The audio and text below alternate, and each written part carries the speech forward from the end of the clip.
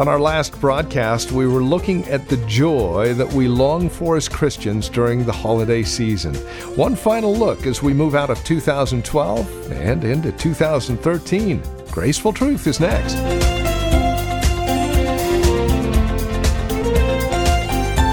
Hello and welcome to today's broadcast of Graceful Truth with our teacher and pastor, Steve Converse. Now, last week, we were celebrating Christmas with a mini-series simply entitled Joy. All I want for Christmas is joy. And we're looking at Isaiah chapter 61 as well as Luke chapter 2. And today, we want to take a look at Galatians chapter 4 and Philippians chapter 4, understanding what this joy is and how it is that you and I can experience this joy during the holiday season. With this edition of Graceful Truth, here's Pastor Steve Converse. Well, the second thing here says it's good news of great joy. Great joy. That word great, by the way, is megas in the Greek. I mean, think about it. You know, you're going through the McDonald's drive-thru and you order your number 2, quarter pounder with cheese and a Coke and fries. And you're all thinking, oh my gosh, I can't believe the pastor eats that. Well, I have it once in a while. I should probably have it less often, but I do. But what do they say? Do you want to supersize that, right? Do you want that big? What do you want? Small, large, medium, whatever. And you can pick whatever size you want. Well, the idea of this word is mega joy. It's supersized cheerfulness. It's over the top hilarity. The good news is exceedingly and abundantly exciting because God is bringing about a solution to our sin problem that otherwise we couldn't deal with. And they went in the midst of a sentence here from great terror, horrific terror, to great giant joy. In Galatians chapter 4, verse 15, Paul says this. He asks this penetrating question of the Galatians. He says, what has happened to all your joy? What has happened to your joy? You know, that's a question that needs to be asked of the church today. What has happened to our joy? What has happened to my joy? What has happened to your joy? You know, is this it? You just grow old and die? Is that it? I don't think that's what God's plan is for us. I want you to understand here today, as long as you're able to breathe your next breath, God has a purpose for you here. It's not just to grow old and watch the world go by. God has a calling for you, but are you willing to listen?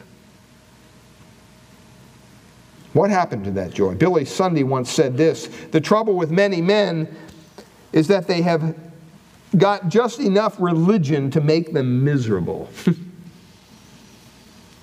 And then he said this: if there is not joy in your religion, you've got a leak in your religion. Pastor once said to Groucho Marx, Mr. Marx, I want to thank you for bringing so much joy into the world. To which Groucho replied, I want to thank you for taking so much out. See, we tend to equate happiness with joy. And they're just two totally different ideas because they spring from different sources. One comes from the world around us. You know, we're happy because our happenings, what goes on around us, our circumstances are such that pleases us. Happiness is conditional. And it's based on and dependent upon what is happening to us. If people treat me nice, if things are going well, if the checkbook balances, then I'm going to be happy. But if my circumstances aren't that favorable, then what happens? Then I'm unhappy. How are you doing today? Oh, just things aren't going well.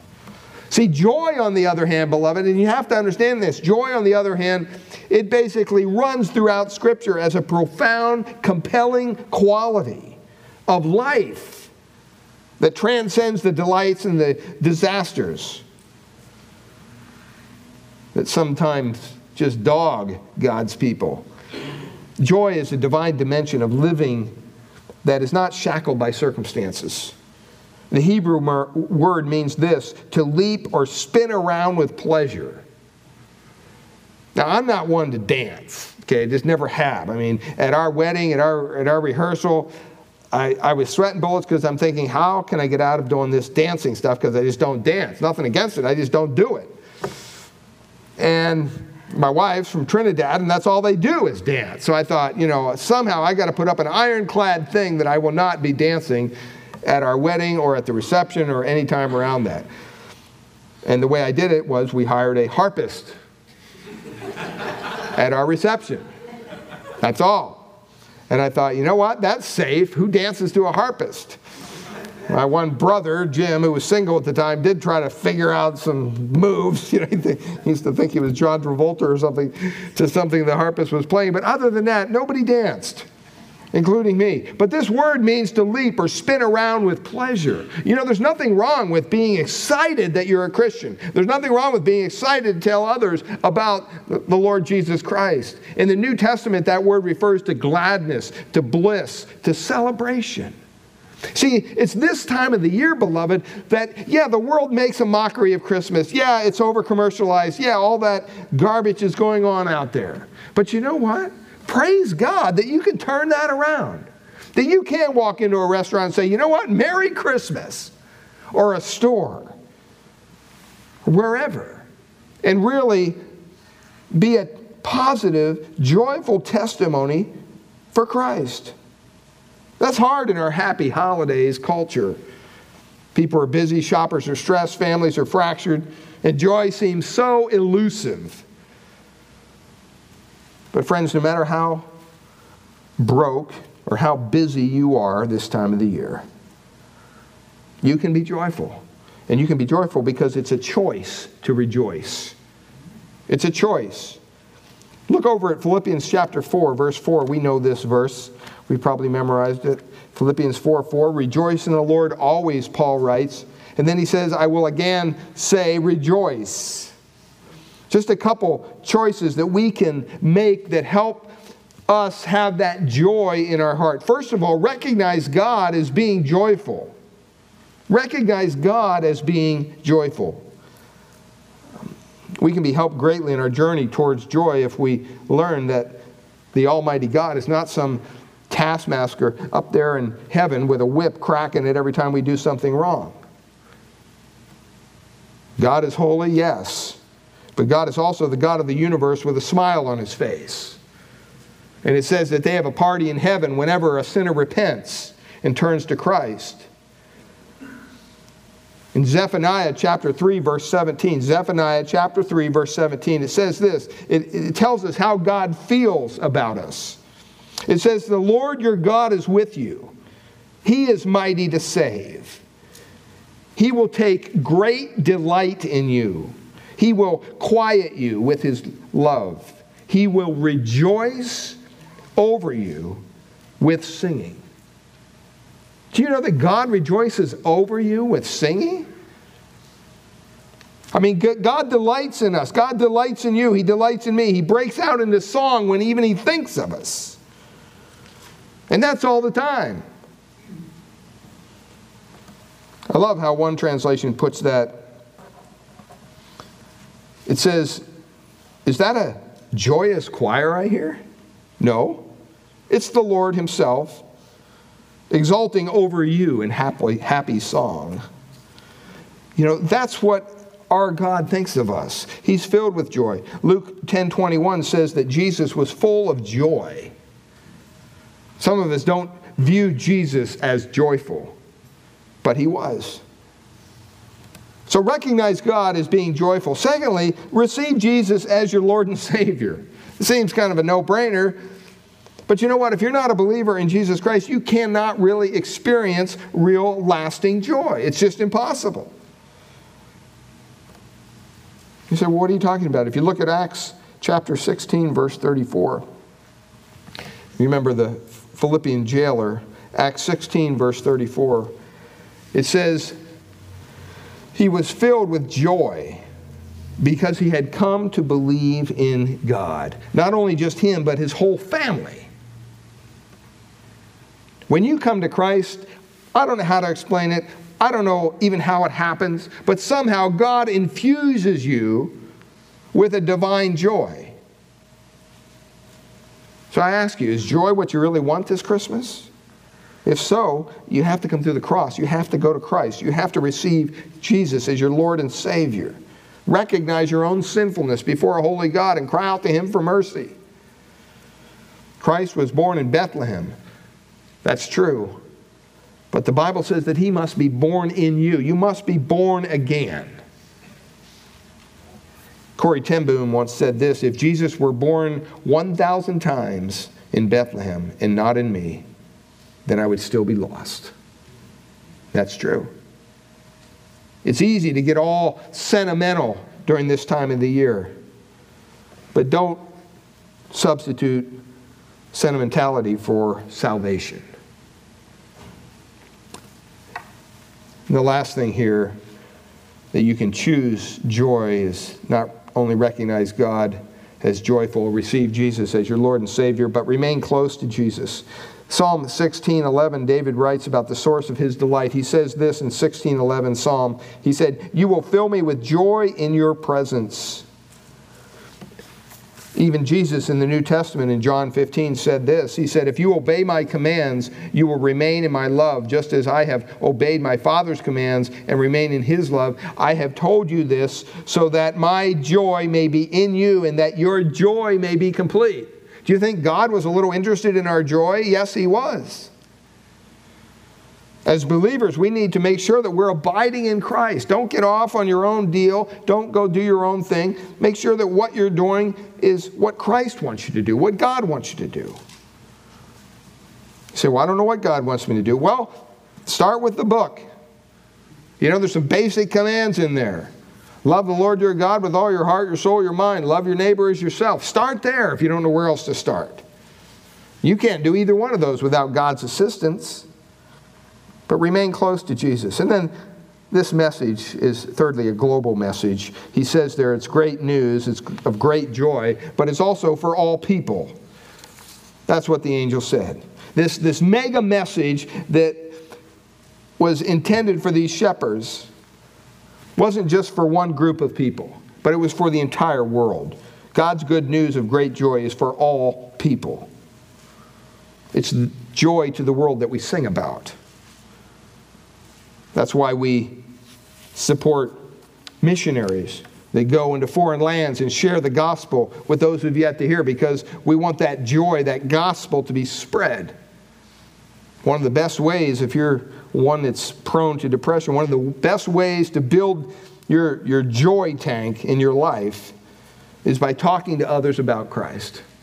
Just start talking to people about Jesus. Talk to others about what He has done in your life, how He's saved you, what impact He's had on you. Philemon, verse 6 says, "I pray that you may be active in sharing your faith so that you will have a full understanding of every good thing we have in Christ." How are you going to understand every good thing we have in Christ? By sharing your faith. Well, I'm kind of timid. I don't. That's okay. God created you that way. You don't think He knows that? There's ways that you can share your faith. Yeah, I'm not saying you have to go get a 20-pound King James Bible and stand on the corner. You know, there's ways that you can share Christ with people. But it focuses on when they come to Christ, that joy. Luke 15 is an example. It records how much rejoicing takes place when one sinner is saved, when one lost person is found. It speaks of the lost sheep is recovered there in Luke 15, verse 5. And the owner says, joyfully, he puts it on his shoulders. And he goes home and he calls his friends and neighbors together. And he declares in verse 6, "Rejoice with me, I have found my lost sheep. I tell you, the same way there will be more rejoicing in heaven over one sinner who repents." I mean, God is a joyful God, beloved.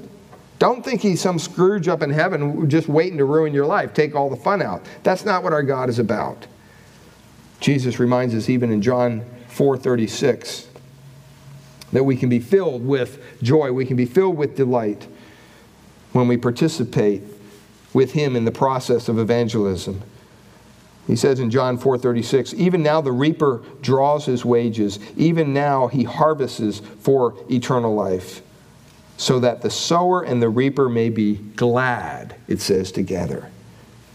An atheist once made this remark to some Christians: if you want me to believe in your Redeemer, then you've got to look a lot more redeemed. Wow. If you want me to believe in your Redeemer, then you better look a lot more redeemed, because what I'm seeing doesn't motivate me to budge at all. If we're going to be having an impact on people's lives this time of year, beloved, we have to be filled with joy. Psalm 107, verse 22 says, "Let them tell of his works with songs of joy." So how's your joy tank this morning? And the last thing here, this is granted to us, it says. The proclamation is very personal. It says, a Savior has been born to what? To you. See, Christians must come to a point in time where they personally confess the Lord Jesus Christ. It's not good enough to go to church. It's not good enough to pray over your food. It's not good enough to pray when you're in trouble. That's not what God's interested in. God's interested in you. He wants your heart. He wants your soul. The Savior can never save you until you cry out, you know what? Christ came for me. And He died in my place as my sin substitute. I accept Him into my life and I surrender to His lordship. Does that mean you're not in control anymore? Yeah, that's basically what that means. And that may be an issue for you. But you know what? I've learned over the years, beloved, I'd much rather have God in control of my life than me.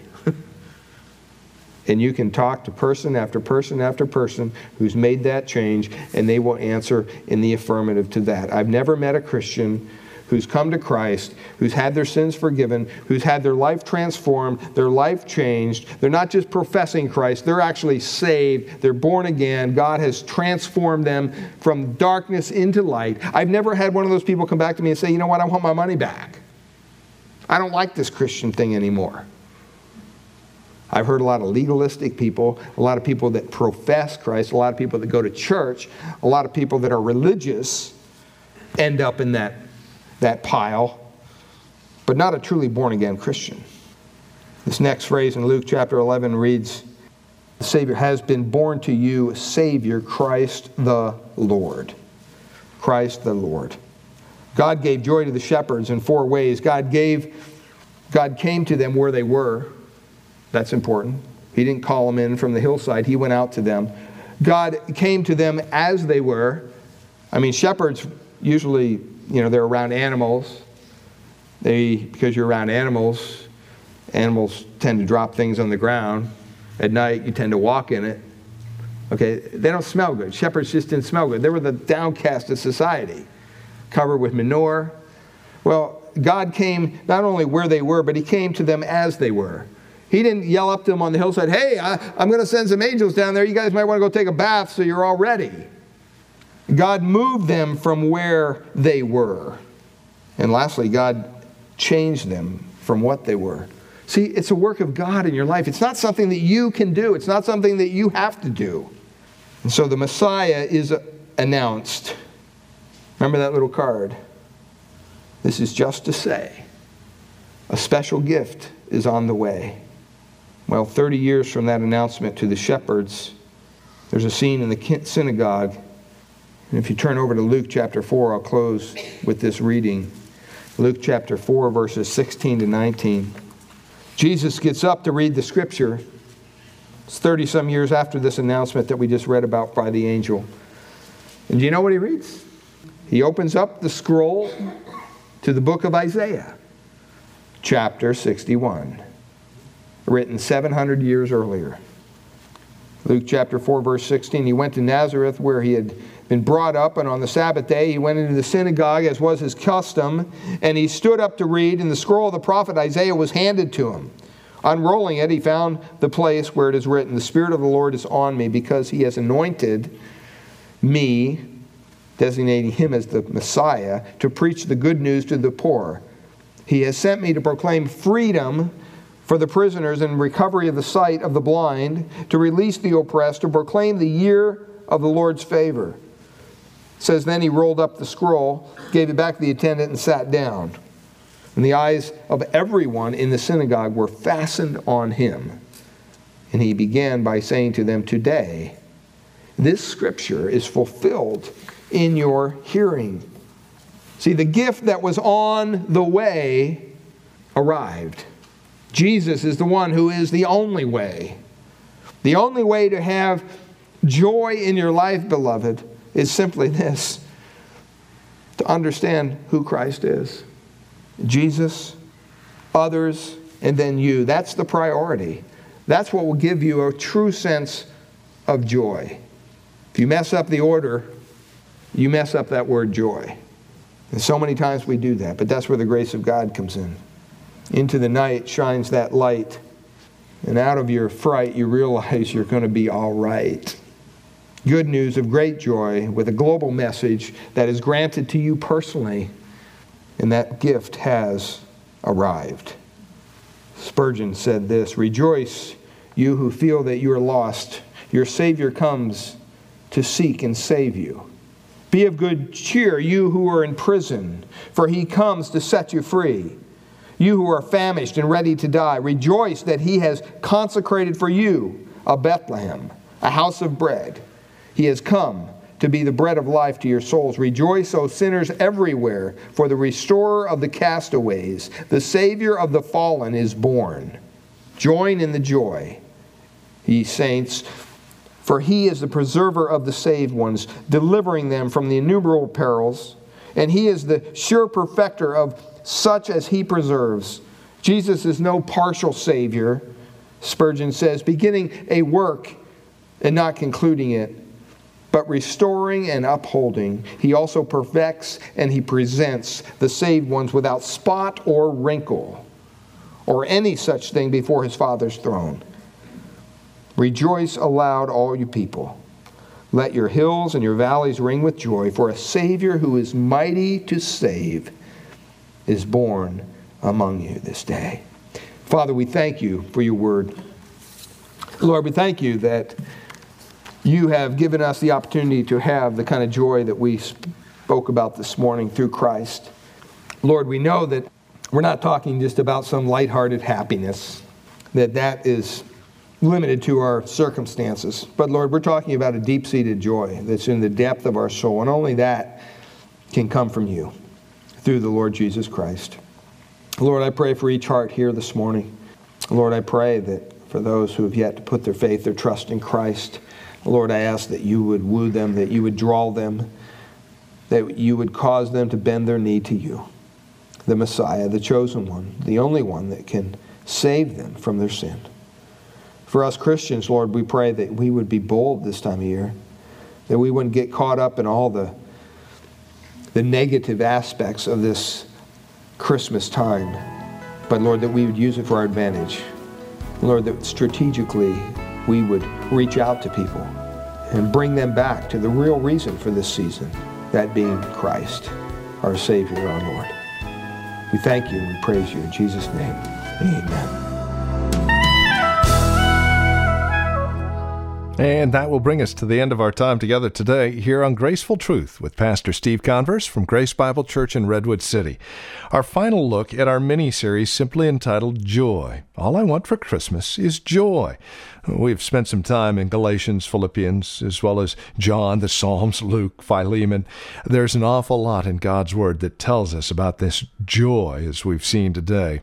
And, of course, the key to it all is thinking of Jesus first, others second, you last. J-O-Y. There's your secret to joy during this holiday season. Well, as we come to the end of the year 2012 and look forward to the year 2013, we'd like to remind you that this is a listener-supported ministry. We're able to stay here on KFAX in part as you link arms with us, financially and prayerfully, to continue the ministry here on KFAX.